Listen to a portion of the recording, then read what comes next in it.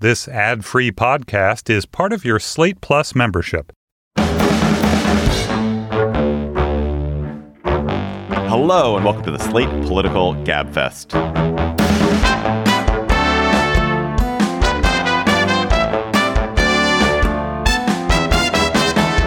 For September 15th, 2022, it's the What If Ukraine Wins edition.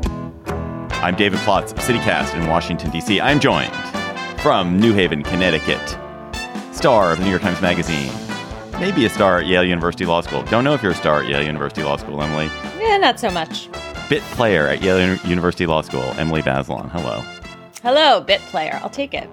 And from New York City, the star of any room he walks into, but he doesn't like to walk into rooms very much, is John Dickerson of CBS News. And his new show, wait, John, the new show is called CBS News Primetime. We didn't have the music queued up this time. Well, people will have to just tune in at 7 p.m. Eastern and to listen to the music and experience it really in the moment, the live music. Orchestra plays it every night. That's where your budget went. That's why you... It's the orchestra. That's right. It was a bold, creative choice, but maybe not great for the budget. Exactly. We've got an oboe. This week on the Gabfest, we will talk with Anne Applebaum about Ukraine's lightning victories. Then, is Lindsey Graham's proposed national abortion ban a gift to Democrats? Then we'll talk about the New York Times' extraordinary story about the lack of basic education at Hasidic schools in New York City. Plus, of course, we'll have cocktail chatter. In recent days, Ukraine's army has driven Russian forces out of large swaths of northeastern Ukraine, reversing months of Russian gains in just a few days. Russia still controls much of the south and east of the country. We are joined by Anne Applebaum of The Atlantic, who has been writing and reporting on the war and who's just back from Kiev. Anne, welcome back. I'm glad you're here safely. So let's start with the basic kind of strategic question. Why have Ukrainian forces made such rapid gains, and how much more territory can they reasonably be expected to gain? So there's a technical answer to that question, and then there's a deeper answer. I think the technical answer is that they did a little bit of strategic deception. They said they were going to be attacking in the south. They did lots of telegraphing of that view. The Russians moved a lot of their troops to the south, preparing for this onslaught, and then instead they attacked in the north, where the Russians were not prepared and where there were troops who didn't want to fight, essentially. And who ran away. I mean, I talked to the deputy commander of the Ukrainian military on Saturday morning, and he said the biggest surprise of the whole thing was that the Russians weren't actually even fighting back in that area. They literally left their tanks and their armored vehicles, and they changed into civilian clothes in some cases and left. And I think that points to one of the underlying truths about the war, which is that the Ukrainians are more motivated. They're fighting for their country, for their existence, actually, as a nation and as a people. They're fighting for their own homes. And many of the Russians who are there, especially the sort of lower level forces, are really just fighting for good salaries. And they don't necessarily want to die for a war that they don't believe in. And the Ukrainians also have another huge advantage, which is that there is a serious resistance movement now in all of the occupied territories. And the resistance movement isn't like guys in a basement with guns hidden in the forest, although there's a little bit of that. It's old ladies walking down the street who take photographs of Russian, headquarters or Russian ammunition dumps, and then load them up to websites where the Ukrainian army can read them. And so the Ukrainians simply have excellent intelligence. Some of it, of course, comes from the U.S., but some of it is local. And that's also, I think, made a big difference. There's now a kind of information blackout on what's going on. And so I don't know how the answer to the second part of your question, which is how much farther they can go and how fast. But it certainly seems that the Russians are going to be unable to rely on holding territory anywhere in Ukraine. Wow, that is just so stunning to me that this is where we are. I mean, I totally understand, and it's very moving to think that how much troops care about how they're fighting matters this much. How concerned are you about Putin just ratcheting up warfare? Because obviously there are other tools at Russia's disposal. There's this nuclear facility that is under Russian control in Ukraine. And then there's just the prospect of nuclear weapons, and I'm sure other steps before that could happen. And I wonder what you think about that side of the set of possibilities in front of Putin. So we've been talking about Russia using nuclear weapons and the danger of that since the beginning of the war. It was a very intense conversation about that in Washington in March. The conversation has changed a little bit because particularly when the Russians withdrew their troops from Kiev, it became clear that they're not irrational. In other words, Putin is operating on a different set of principles, and he probably has some different information than we do, maybe some worse information. But he's not insane. He doesn't seem to have a death wish, and he doesn't want to bring the world to an end. He also has other things to worry about. So the use of a nuclear weapon would immediately, remember, it would break a 7-decade taboo. And it would immediately make him a kind of international pariah. I don't have deep insight into his relationship with Xi other than what I can see in the newspapers, but it can't be something the Chinese want the Russians to do, for example. It can't be something that would be good for his status in Africa and the Middle East, where he also is interested in having influence and maintaining contacts. And we also know, and I don't know any details, but I do know that the U.S. has made various deterrent threats to Putin. I don't know how exactly we would respond if he either used a nuclear weapon on a Ukrainian city or whether he exploded one in the air, which is, by the way, something that they've exercised in the past, just as a kind of scare tactic. But I'm told that we would do something that would be well beyond what we've done so far. And so there is a deterrence factor, there is a taboo factor. All those things seem to work against it.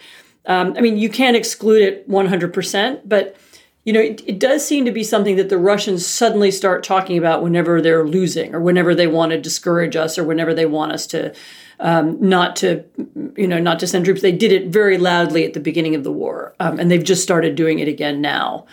And the question is how, should we be blackmailed by that, or should we rely on the power of our own deterrence? And how much does strength lead to strength in a situation like this, both in your reading of what's happening on the ground in Ukraine, but also in Europe? There's a funding fight in the Senate right now, and Richard Shelby, the top Republican on the Appropriations Committee, said, I don't know about funding the government, but let's make sure we get the money to the Ukrainians because they're doing really well right now. And so it was sort of, the headlines were encouraging them to, at least this one Republican, but I think it's a more general sentiment, encouraging, let's get even more stuff over to the Ukrainians. Do you think there's anything like that in Europe? In other words, they're doing well, so let's do even more than we have been? Yes, there is something like that. It's a little bit hampered by the fact that, the UK seems to have run out of weapons to give them. They don't have any more stuff. There's a huge, complicated, difficult argument inside Germany about what to give them and what not to give them that appears to be evolving and might even evolve in the next few days. They've been giving them small arms and other kinds of equipment. By the way, the Germans have given a huge amount of money to Ukraine as well. But they've been criticized for not giving. They have these very good modern tanks, and they haven't given those yet. And the Ukrainians want them.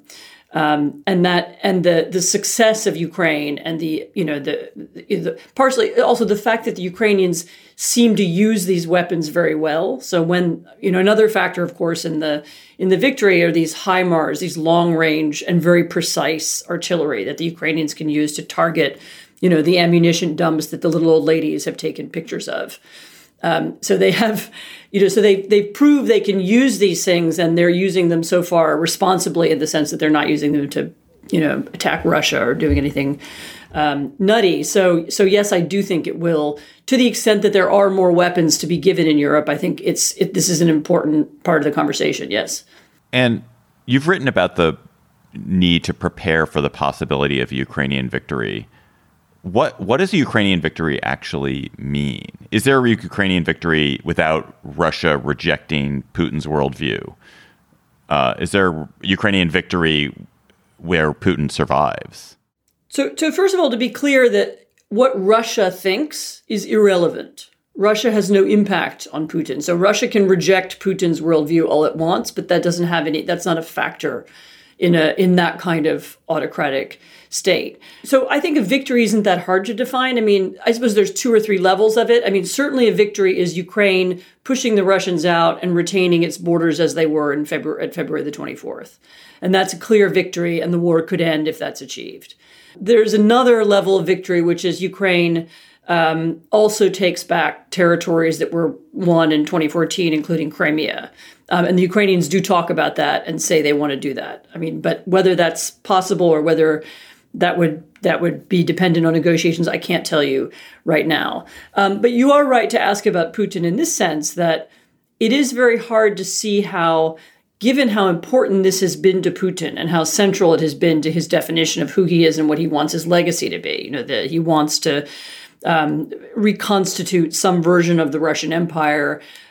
He wants to eliminate Ukraine as a nation, all these things that he's said or others around him have said that he wants, these would all have shown to be unachievable. And it is very hard to see how, whether a simple victory or a more thorough victory, how he is not just totally discredited by that. And how there is not deep objections, again, not in the general public, but in his immediate entourage. The difficulty with making any predictions about Putin leaving or Putin falling out a window, as so many Russian businessmen now do, is that there is no mechanism for succession in Russia. And not only do we not know who would replace Putin, we don't know who would decide. So who are the people who decide who the next president of Russia is? There's no such group of people. There's in the Soviet Union, there was a Politburo. There was a kind of communist party and it had structures and other leaders. And there isn't that in this system. As somebody said to me, it's not a regime, it's a way of life. It's more like a mafia state with Putin as the chief don, and therefore there isn't an obvious successor, there isn't a dauphin, and so on. So it's very hard to imagine any of that. And then at the same time, as I said, it's also hard to see how he stays in power. One of the things that was true at the beginning of the war, maybe a little bit less true now, is that many people were worried that too great a Western involvement would mean, the collapse of Putin and somehow the collapse of Russia. But I think that the idea that there could be a better future without Putin, or that some kind of political turbulence in Russia is a good thing, is beginning to gain a little bit of currency, or I hope it is, because Putin is the source of actually an enormous amount of instability in Europe and Africa and the Middle East. And having any different kind of Russian leadership, even if it's not a liberal democratic leadership, could be really good for everybody. How redefining would this be for the West if Ukraine wins? This is a conflict that has pretty much brought Europe and the United States and other Western allies together, with, China semi-aligned with Russia on the other side. It just seems to me like this could be something that geopolitically has really broad consequences, even if Putin somehow stays in power, if he is seriously weakened. And should we think of this as commensurate with other major moments in history in which we see this kind of coalition come together and actually really make a difference? Or am I being kind of too heroic about it? No. So frankly, the impact of it would be so fantastic that I'm reluctant to even, say it will happen, because it's almost too good to be true. So yes, I do think the transatlantic alliance would be reinvigorated. The democratic camp in the world would be reinvigorated.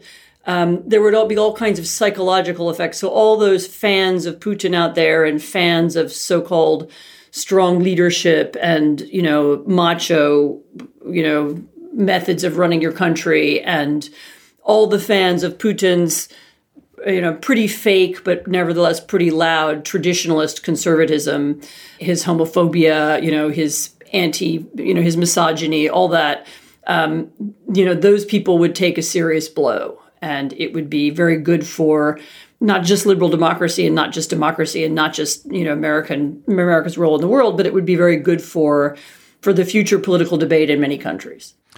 should read Anne Applebaum on the Ukraine war in The Atlantic, and you should read her about anything she writes about, really. Thank you. Slate Plus members, of course, you get bonus segments on the Gabfest and other Slate podcasts. You go to slate.com/Gabfest Plus to become a member today. I think there's also a special offer as we approach the midterms. You can get it at a real discount, just $15 for 3 months to get you up to the midterms if you become a Slate Plus member. And we do bonus segments, of course, on the Gabfest. And this week's bonus segment, we did it. We outlasted the Queen. So we're going to sing God Save the King several times and talk about the monarchy. South Carolina Republican Lindsey Graham this week said he would introduce into the Senate a bill to impose a federal abortion ban at 15 weeks. Graham's legislation would allow states to keep their stricter bans in place, but force states which do not have those strict bans, blue states mainly, to change their laws, which in some cases allow abortion past 20 weeks in some cases. Abortion is a contentious issue. Post-Dobbs, America's got to make some decisions. And the first thing I would say about the Dobbs decision is that abortion's not banned in America. It's left up to elected officials in America to define the issue. You have states have the ability to do it at the state level, and we have the ability in Washington to speak on this issue if we choose. I have chosen to speak.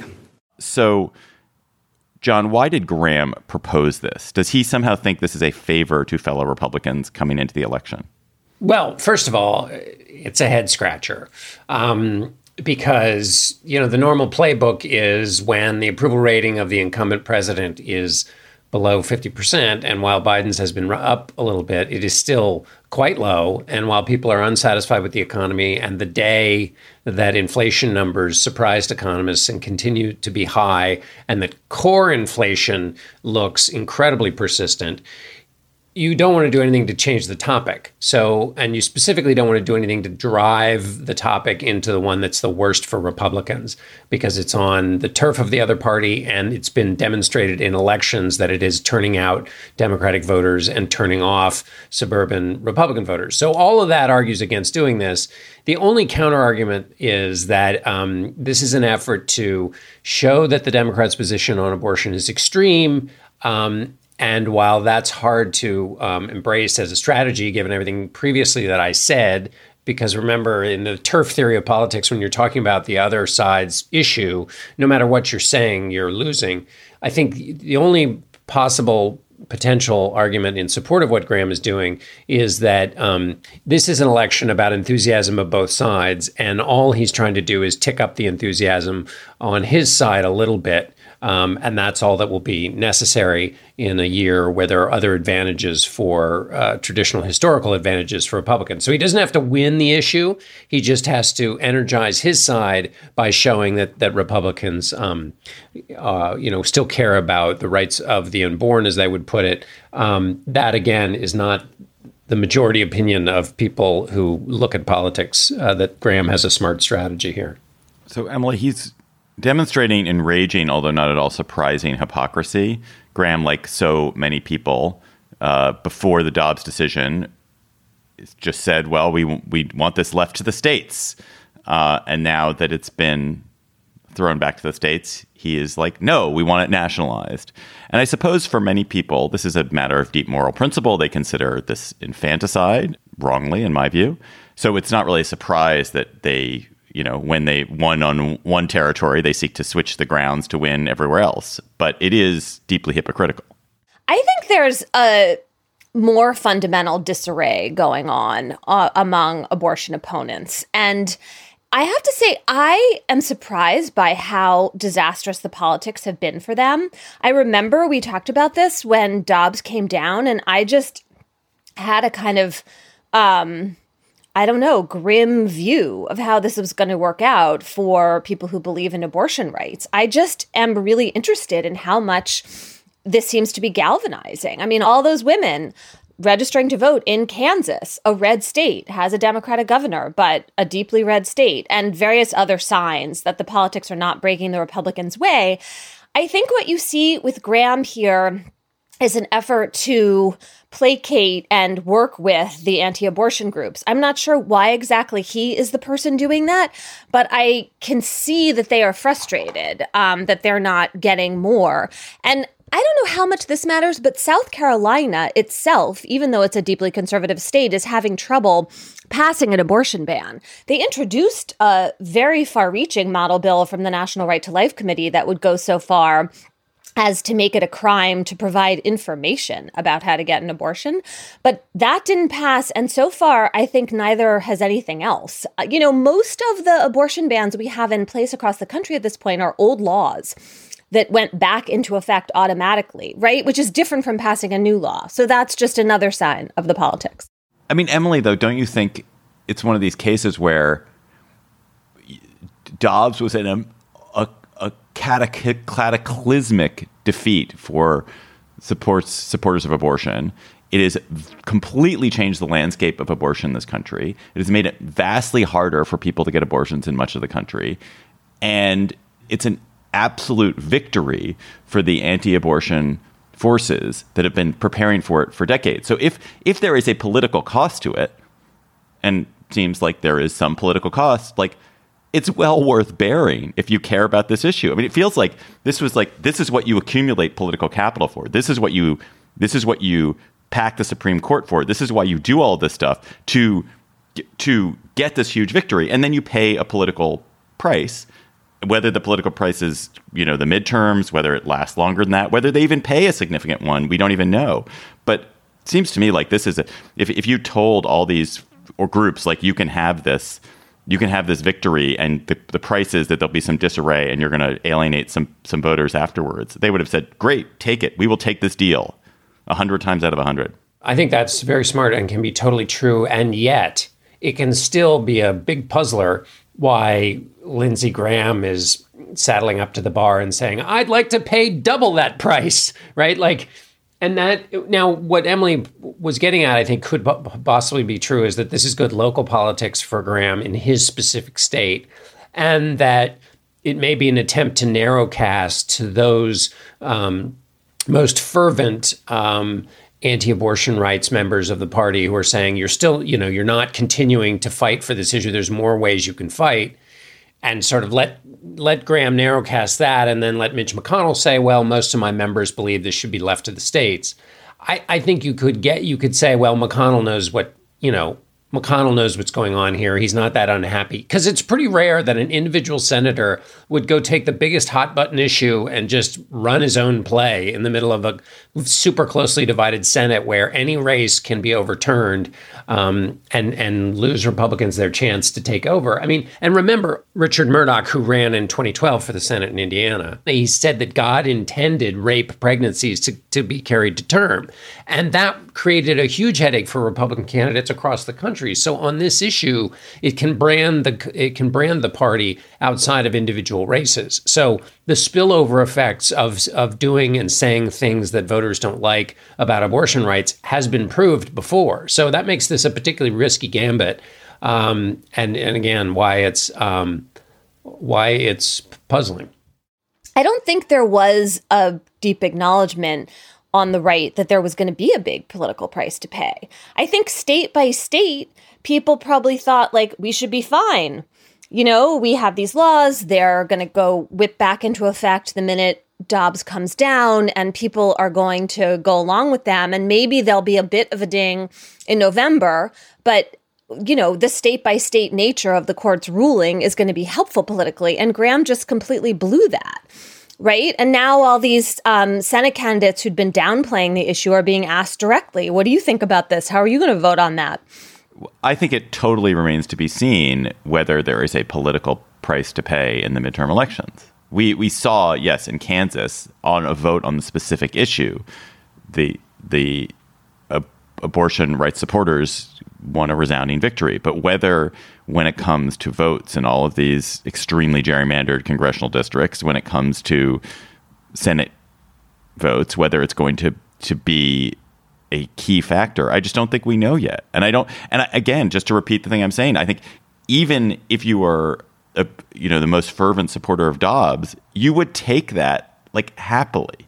Like I think you would accept it, even if it's a slightly stronger reaction than you thought. You would accept it, that reaction with delight, because it's such a victory. Right. Although you might not think Lindsey Graham getting up there and grandstanding about a 15-week ban that's national is worth anything. Though the group seemed to be behind it yesterday, so what do I know? I mean, they were like, the Senate has been a disaster and now it's turning a corner, so they thought they were getting something. We should note also there have been special elections in which Democrats have outperformed Biden's vote in those districts since the Dobbs decision, which is another piece of data people have pointed to as proof that voters are turning out based on the issue of abortion and voting for Democrats, which has been one of the questions, is whether there's a transitive property. In Kansas, they're voting specifically on the issue of abortion. The question is whether you vote for candidates on that issue. So again, it certainly remains to be seen, but there is data point that it does have that transference. Can I just say one other thing is that on the theory, when you asked David about fascism last week, and I went back to my old theory, if you were Democrats trying to come up with a message, that it seems to me, one is that the party you're running against always goes one more step. Whatever you as a Democrat think they're going too far, there is always a +1 where they go beyond. And this seems to be in keeping with that, which is Dobbs gets passed and Republicans say this should be left to the states. And then, nope, not left to the states anymore. We're going to take it one more, we're going to have a national ban. It seems to me if you're a Democrat running or you're a Democratic candidate or party trying to come up with a message, there's a way in which this issue can be threaded through a whole host of things. And since we know negative partisanship is so much a part of elections, it's curious that Democrats haven't tried that gambit to kind of sew this into a larger message. John, do you think that if the Republicans do take the Senate, that Graham's bill gets a vote? Or McConnell will be like, you know what, this is just not, why bother? I mean, in some ways, I was thinking about this, and in some ways I was thinking, actually passing this and looking forward to having it vetoed would be fine. That's a good bark at the postal truck game, because they wouldn't have to live with the consequences of it and get a vote. It's the vote yes, hope no, as opposed to vote no, hope yes.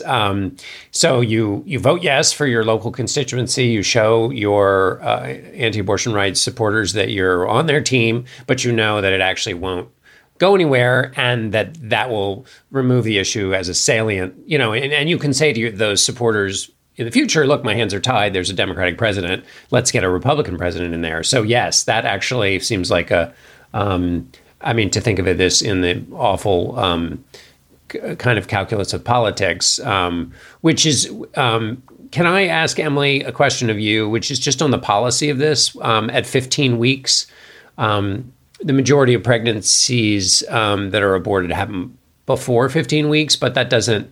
Can you just re-educate us on why 15 weeks, or just the kind of the medical aspects of choosing that time, 15 weeks, and how it would affect reproductive rights? More than 90% of abortions happen before 15 weeks, but there is no good medical reason for that particular limit. Graham claimed that it was about fetal pain. That is completely at odds with the scientific evidence. The American College of OBGYN says that it's around 24 weeks that there's evidence that a fetus can feel pain. So that was, I would say, just a lie on Graham's part. 15 weeks happened to be the gestational age limit in the Mississippi law that the Supreme Court upheld in Dobbs. Of course, the court also let states go far beyond 15 weeks. I think a tricky thing just in people's lives is that often you find out about a fetal anomaly after 15 weeks. And so in that sense, it leaves a lot of, people trying to make this decision in a terrible position. And there was a moment at the Graham press conference when a woman who carried a baby with a fetal anomaly beyond 15 weeks spoke up, and Graham just really had nothing to offer her. What would you say to somebody like me who found out that their son had an anomaly that would make him incompatible life in 16 weeks? I had regular appointments, I did everything right, and at 16 weeks we found out that our son would likely not live.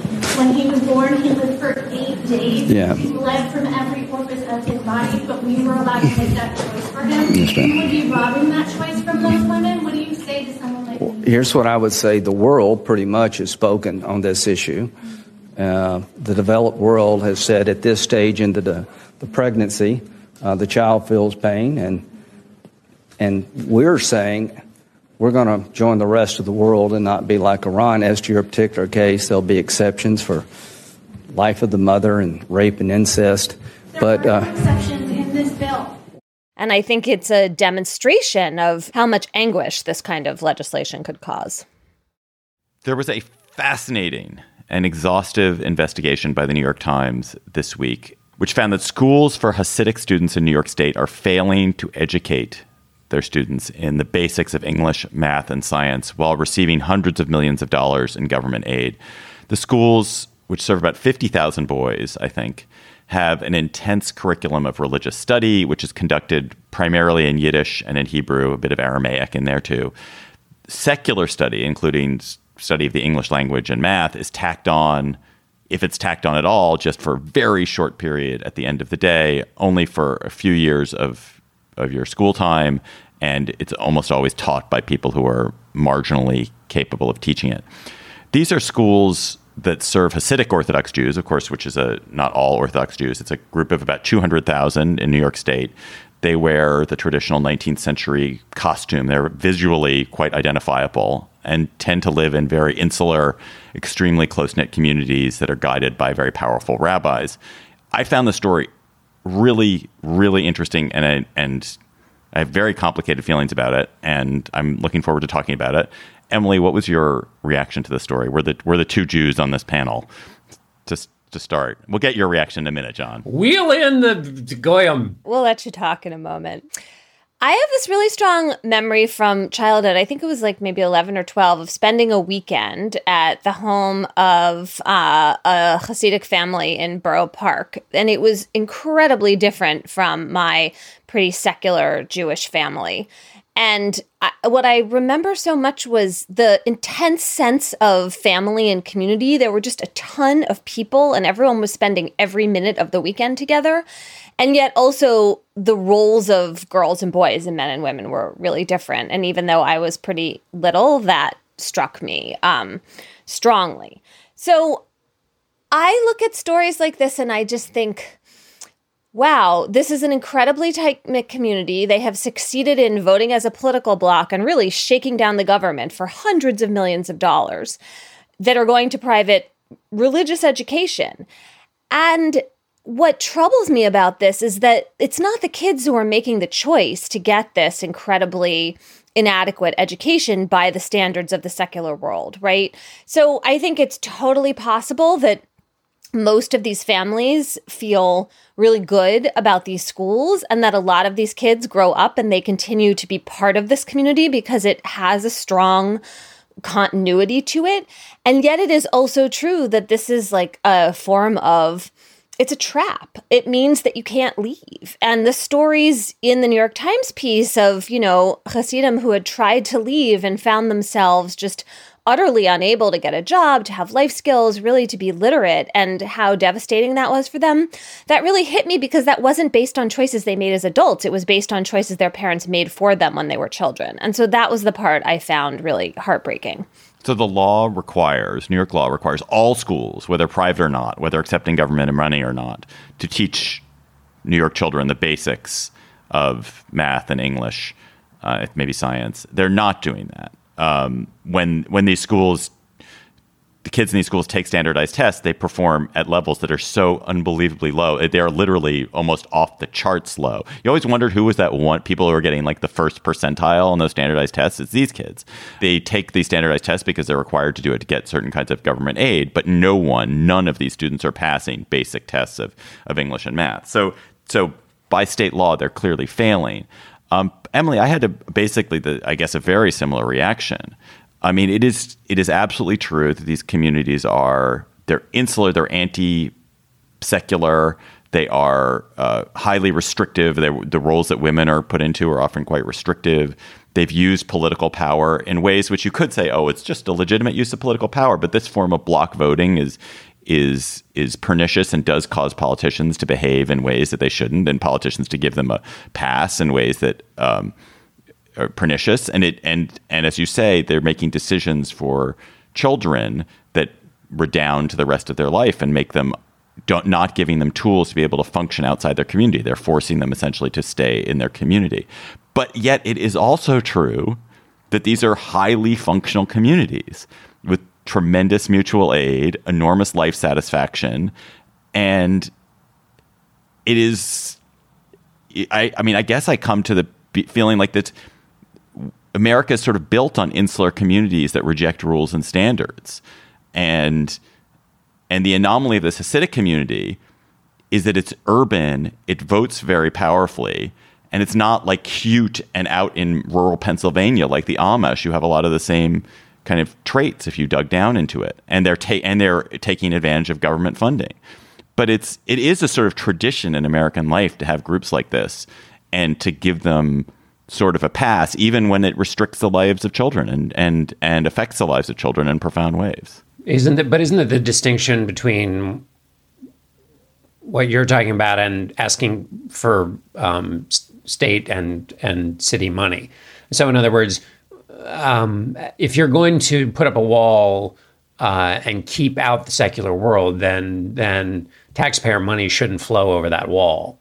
And if it does, then the standards required by the secular government should apply. Well, but actually, John, the laws have nothing to do with whether they're getting government money or not. The laws about education of children have nothing to do with whether they're getting government funds. Ooh. So, wait, I feel like we're mixing some things up. So the funds are not coming in to fund the schools directly. Exactly. They're coming in for things like childcare at the end of the day and, lunch for poor kids and various other things.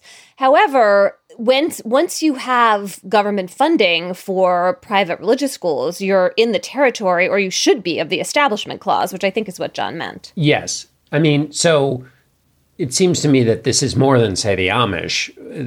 There's a tie to the secular world that comes with and that brings along with it some of these standards.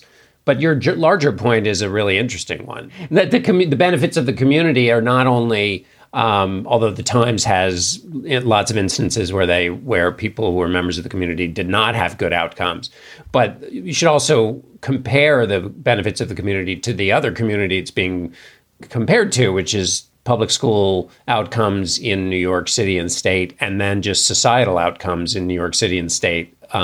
When you're trying to decide, when you're making this evaluation about what's the purpose of education and whether what they're doing in creating these communities is so awful compared to what happens outside those walls. Can I say one more just maybe clarifying thing, legally speaking? So there's this really famous case called Wisconsin versus Yoder from 1972. It's a Supreme Court case, and it was a case in which there were Amish kids, and they were supposed to keep going to school beyond 8th grade, just like everybody else. And their parents sued and said, no, we don't want them. We want them to, work on our farms. And the Supreme Court said, you parents get to decide. You have control.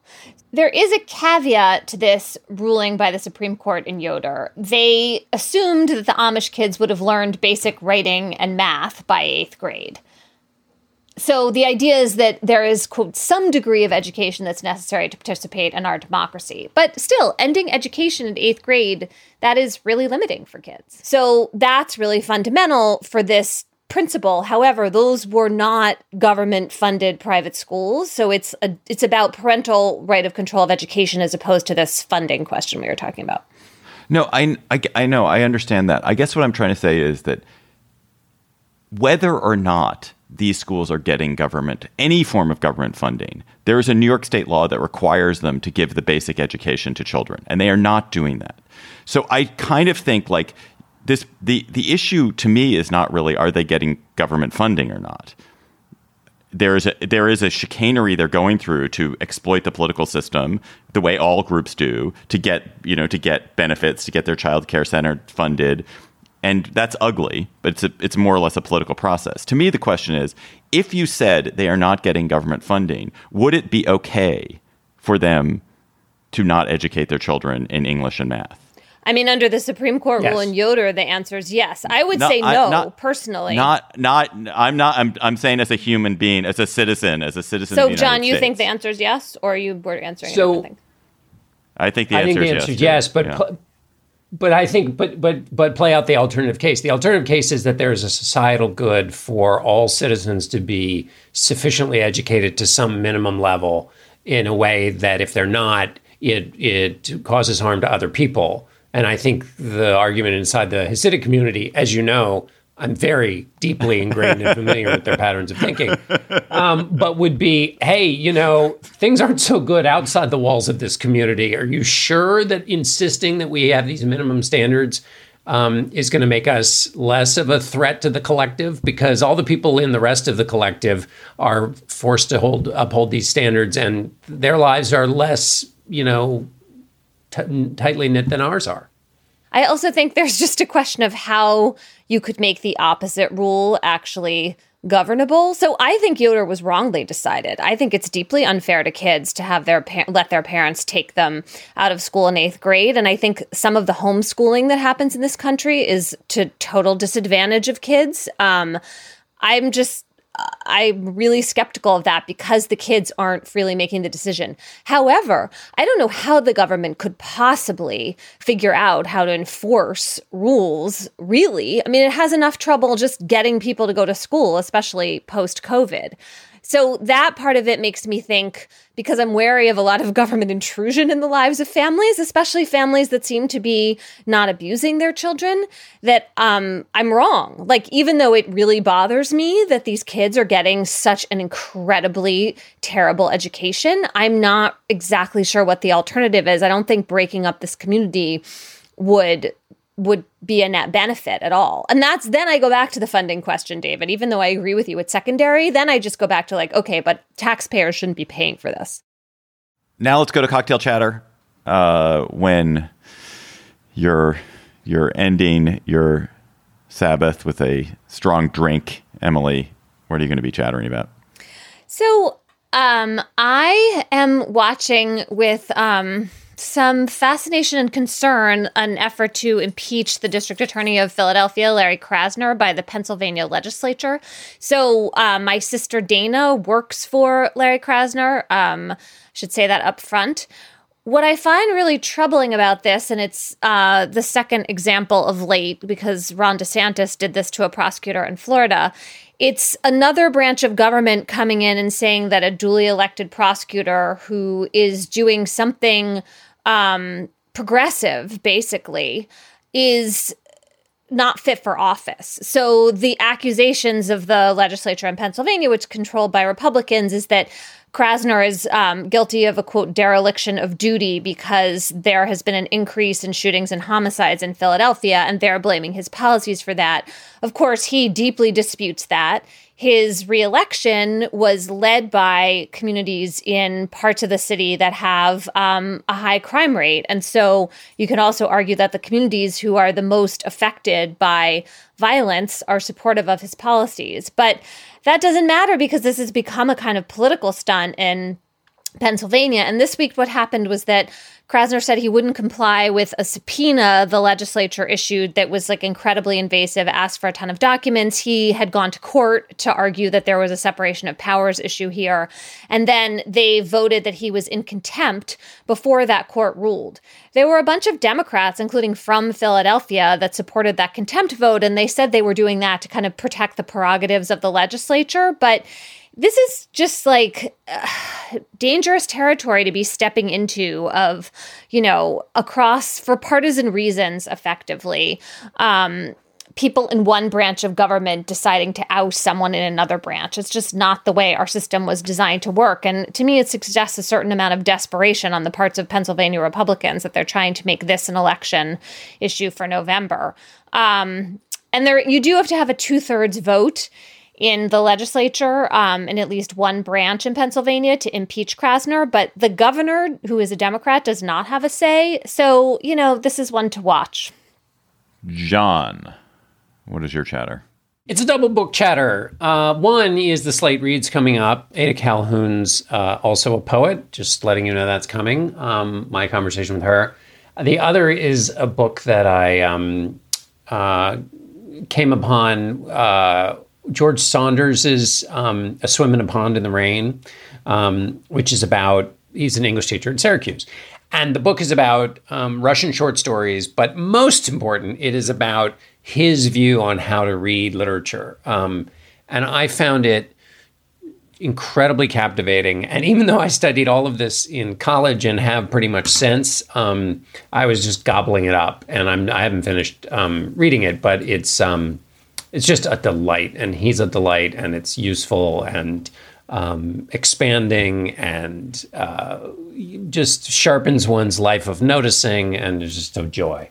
My chatter, very self-absorbed, also very Jewish. But actually, first, also very self-absorbed. We're hiring a vice president of revenue at CityCast. So if you want to work to build a new media business and podcasts and newsletters, and work with me very closely to build that, and have ideas for how to build a really successful business in media with what we're doing with these local podcasts and newsletters, please reach out to me or go to citycast.fm/jobs. It's an amazing big job here at CityCast. Okay. But my self-absorbed chatter. So there has been a bunch this week with the death of the Queen, which we're going to talk about on Slate Plus, about every particular district of the world that had a relationship with the Queen has discussed it, and no surprise that Jews have also been interested in their relationship with the Queen. And there have been a bunch of articles pointing out that there is this the royal family has a strong connection to circumcision. Circumcision was a habit that the British royal family practiced, even though it was not at all widespread in England as a whole. It was brought by George I to England. It was continued by Victoria, and then continued by Elizabeth. And it's sort of it's when you think about it, it's not surprising. It's hygienic. It's this anointed by God. We the royal family of Britain are anointed by God, just the way that Abraham was anointed by God. The Germanic heritage, Germany has a strong circumcision tradition. So it's not that surprising it ended up as a tradition within the royal family. But so these stories came out that King Charles was circumcised by a London mohel named Jacob Snowman, who was known as the Royal Mohel. And so there's why did they use a mohel? The royal family used a mohel because, as my urologist college roommate says, if you want a circumcision done right, you don't get a urologist, you get a mohel, because mohels have done a ton of them. They're really good at it. Like they are excellent. And so when I saw this, I started excitedly bragging, including on Twitter, that I too was circumcised by the mohel who had docked King Charles, until it was pointed out to me that actually that royal mohel had died in 1959, 11 years before I was born. And upon investigation with my mother, it turned out that I was in fact circumcised, because I was born in London. Just even though I'm an American, I was born circumstantially in London. But in fact, that I had been circumcised by the successor as royal mohel, the London top mohel, who had circumcised Prince Edward, and as my mother said, some son of the Duke of Kent. So I was. I don't have quite the intimate connection with the king that I'd hoped for. So anyway, I enjoyed my flirtation with that I danced with a man who danced with a girl who danced with the Prince of Wales moment. You know, before you go judging a mohel, you have to walk a mohel in a mohel's shoes. Anyway, listeners, you also have chatters, which I hope are not about your flirtation with mohels. Please keep them coming at us by tweeting them to us at @Gabfest, or emailing them to us at gabfest@slate.com. And we have one, which I think is a follow-up of, in fact, a chatter that I did last week. And it's from Andrea. Hi, Gabfest. My chatter this week is inspired by David's bread chatter from last week. The podcast Planet Money has an episode entirely on expiration dates. The episode is called Buy By, Sell By, Use By, and is the perfect companion to David's chatter. By the way, bread boxes are highly underrated.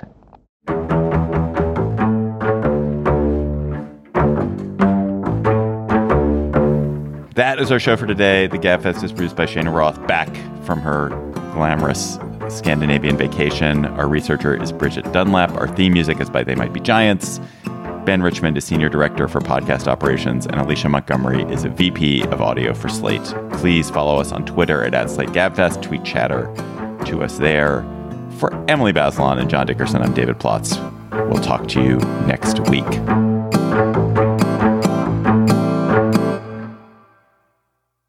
Hello, Slate Plus. God save the king.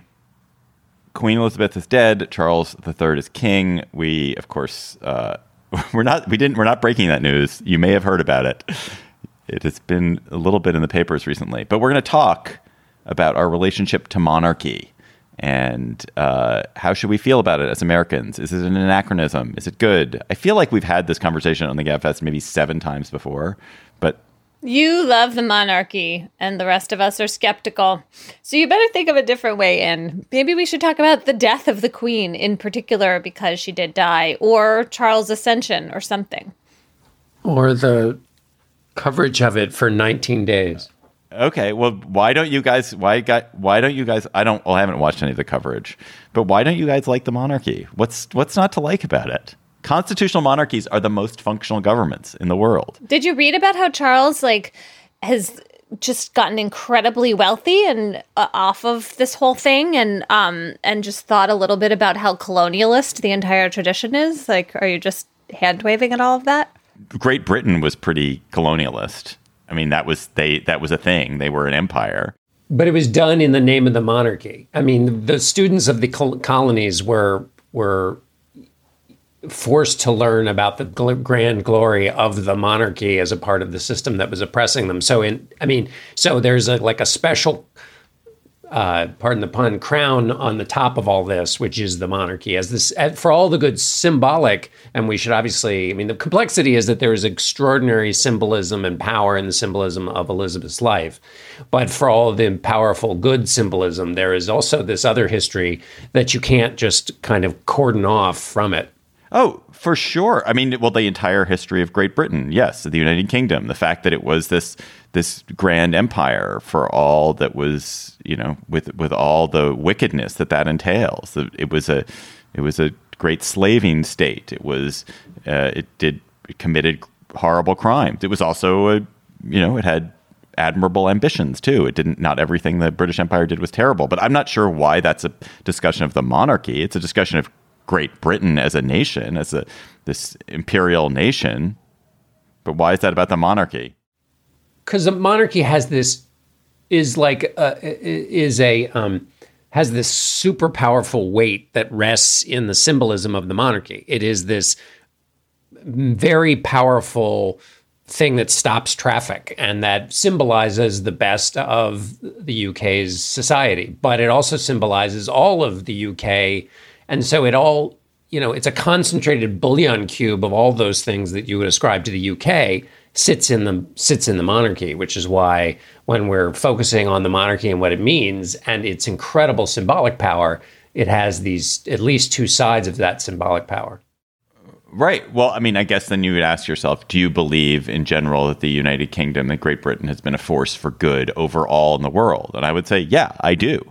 I do believe that. And if the monarchy is one aspect, one manifestation of that, then good. That doesn't mean that's not just to downplay or anything all of the incredible wickedness that was committed by the British Empire. But if you think it was in general overall an okay force in the world, then the monarchy should get some of the shine as well as the plaster. Sure. That's why I said it has two sides. The question then is whether the monarchy was a necessary condition for that greatness in the world, whether the focusing power of the monarchy and the incredible connection it has with the lives of its citizens. And by incredible connection, I mean the people who are walking for 3 miles to then stand in line for 24 hours to walk by the casket. That connection affects people in their lives in other ways too, and whether the UK could have been as powerful without it. It doesn't take a monarchy to be an imperial nation. Germany was an imperial nation. Hitler was an imperial force who is not a monarchy. The United States is an imperial nation without a monarchy. So then there's nothing inherent in the monarchy that is contributed to any of the good things the UK has done. I feel really uncertain about saying that net benefit for Britain, not within Britain, but externally. I mean, I just feel like colonialism was like terrible, really terrible for much of the colonized places. And I'm not enough of a student of history to have a really good sense of overall. But I just feel like the evaluation here depends so much about whether you're thinking about inside the United Kingdom. And what I mean by that is the British Isles and the way in which the monarchy created a sense of civic connectedness. I mean, when you think about World War II and other moments in which, you know, England, Wales, Scotland, Ireland are under assault, and this symbolism is very powerful and helpful internally. So that's one thing. And then there's like thinking about the rest of the world in India and Pakistan and Palestine and a lot of destruction. And I do think that the monarchy, while it's not a necessary precondition for imperialism, was really crucial to the way in which it played out, to the kind of particular aesthetics of it. And the monarchs, the families, gave themselves to that cause. So I don't know. I feel like this is complicated. I mean, I'm probably going to get into a position where I say things which I really regret. But like, the world is filled with conquest and colonization, some of which is committed by monarchy, some of which isn't, and which is a mixed bag. Like, you, Emily Bazelon, and John Dickerson are huge beneficiaries of the colonization of the United States, which was an incredibly destructive act. It was an incredibly destructive act, and yet it was also an incredibly creative act, which has allowed this country to flourish. Every country is a result of an act of colonization and conquest, practically. And yeah, but we don't know whether we all would have been better off without it in some form, right? We can't run the counter hypothetical. And also, you're saying that you can run a counter hypothetical, which is you can look at countries which have done it less and been victim of it less, and say, are they better off or not? And you can kind of say, maybe not. But I don't know, because you can't control for all the other factors. Yeah, and also you still have a world in which there is colonization, and so there's a ripple effect onto those countries too. I don't know. I feel like really. I just feel like I don't really know enough. I mean, it's a great set of questions. What we do know enough of is how to set the question. It seems like there are at least three things happening, which is one is the debate we've just been stumbling around in, for which we probably would all agree we're ill-suited to participate, but that is, what is the net benefit over the history of the 1,000 years of the monarchy that we would come to some judgment on. The second is, what is due the longest reigning monarch in that 1,000-year history, and how long should it go on, and what is it about her connection with the British people that is so incredibly powerful? And then the third thing is whether this institution should continue and in what form, because people can be deeply tied to her and her 70 years of reign and have no patience for the monarchy itself. So those seem like three of the things that are raised by her death. I mean, I found myself, so I really don't follow the British monarchy very much at all. It's one of the things that I just let go.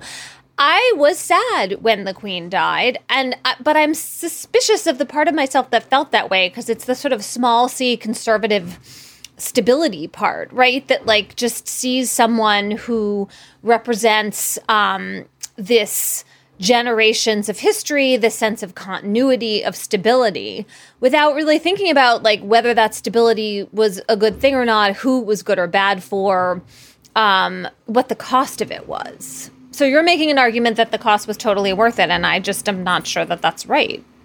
Well, I'm certainly making an argument that we shouldn't toss out the cost because there were crimes committed which were unspeakable in the name of the crown, and because there are costs. I mean, I just think it's so, in a world where tradition is chucked so easily, in a world filled with radicals, in a world that moves as quickly as it does, I'm a conservative. I mean, this is the weird fact of life in America, is that to be a kind of Democrat in in America these days is to be a conservative. Like, I believe in like slowness and preserving things that exist and like that in certain forms. I mean, this is John Dickerson has taught me this.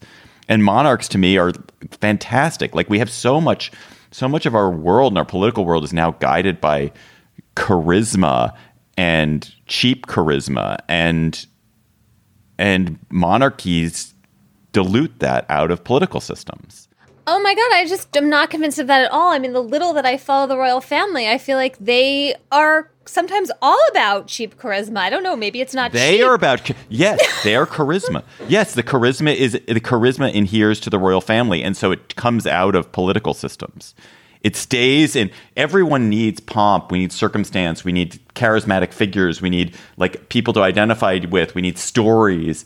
And when you can put that on a monarch, instead of putting it on a politician or a political figure or a religious leader, and a monarch who represents the entire nation, it feels to me it leaches something ugly out of these other institutions and just puts it in this place where it's harmless. So were they just like the Kardashians? Yes, except they're there generation after generation, and they are on the currency, and they also do like work, and they show up and open things. And this was the tradition that Elizabeth was trained in when she was trained at a very young age to take on the job. Was that this was explicit in the training, that it had this function that allowed it was a little bit more not sinister, but I mean, it was basically, it allowed the public to be enthralled with the monarchy so that the elites could run the government. I mean, so it's the elites part that was slightly different than what David's describing. All right, that was good. I enjoyed that. Goodbye, Slate Plus. I'll see you at Ascot.